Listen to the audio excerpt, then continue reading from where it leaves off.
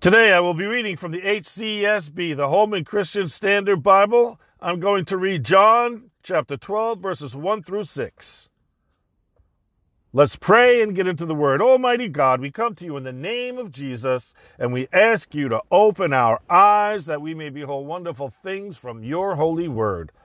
Change us with your word because we desperately need to be changed. Speak to us through your word because we desperately need to hear your voice, and reveal yourself to us from your word because we desperately need to know you. Amen.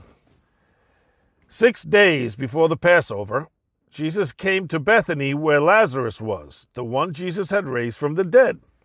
So they gave a dinner for him there. Martha was serving them, and Lazarus was one of those reclining at the table with him. Then Mary took a pound of fragrant oil, pure and expensive nard, anointed Jesus' feet, and wiped his feet with her hair. So the house was filled with the fragrance of the oil. Then one of his disciples, Judas Iscariot, who was about to betray him, said, "Why wasn't this fragrant oil sold for 300 denarii and given to the poor?" He didn't say this because he cared about the poor, but because he was a thief. He was in charge of the money bag and would steal part of what was put into it. The word of the Lord, amen.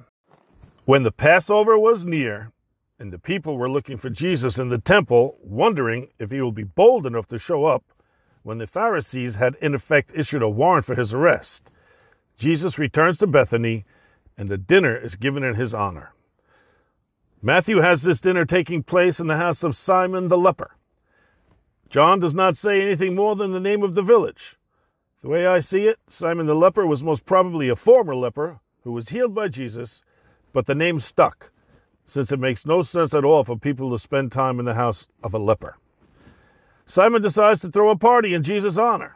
Simon invites Lazarus, who was recently resurrected, and his sisters. In chapter 10 of his gospel, Luke tells us of a time when Jesus was in the home of Mary, Martha, and Lazarus, and Martha is busy serving, and Mary is sitting at Jesus' feet listening to him teach. Martha thinks Mary should be helping and tells Jesus. Jesus tells Martha that Mary is doing the right thing. I don't see this as a rebuke of Martha. Martha has a servant's heart. That is her personality. Mary is a listener, a learner, and she is fascinated by Jesus' words. Remember, please, no man ever spoke like this man. Jesus is simply telling Martha that she should stick to what she does and allow Mary to stick to what she does. We all have different traits. We are attracted to different things. I believe Martha has the gift of hospitality, and so Jesus is telling her to exercise her gift and allow Mary to learn. Why do I bring this up? Because in today's reading, we see Martha once again serving. It isn't even her house, but she is serving because that is what she does. Serving the Lord is Martha's act of worship. She's such a servant that she's not even in her own home, and she's serving. My own wife, when we visit someone, ends up helping out in the kitchen and serving. She can't sit still. That's her makeup. Martha has learned to allow her sister to be different. John does not mention here that Martha wants Mary to help in the kitchen. She is just doing what she does. Martha is at peace. She may be just as busy as she was in Luke 10, but she has learned to embrace her gift and has become proficient at it. We all need to find out what our gifts are and refine them so we can serve the kingdom. This world would be a much better place if we would all learn to allow others to be who they are in Christ. Paul writes in 1 Corinthians 12:29, are all apostles? Are all prophets? Are all teachers? Those questions are rhetorical. They don't need answers, but I will answer them. The answer is no. We are all different. We are one body with many members, and it is up to us, with help from pastors, elders, and mentors, to find our place in the body and exercise the gifts we have been given. In today's reading, not only is Martha serving without complaint, but Mary is once again at the teacher's feet. Mary is a worshiper. She too has a servant's heart, and this day she will serve Jesus by anointing him with a pound of pure nard, a very expensive aromatic oil. This is a pure act of worship. She is worshiping, as John told the woman at the well, as John records Jesus telling the woman at the well, in spirit and in truth. When we worship something or someone, we show the worth of the object or person being worshiped.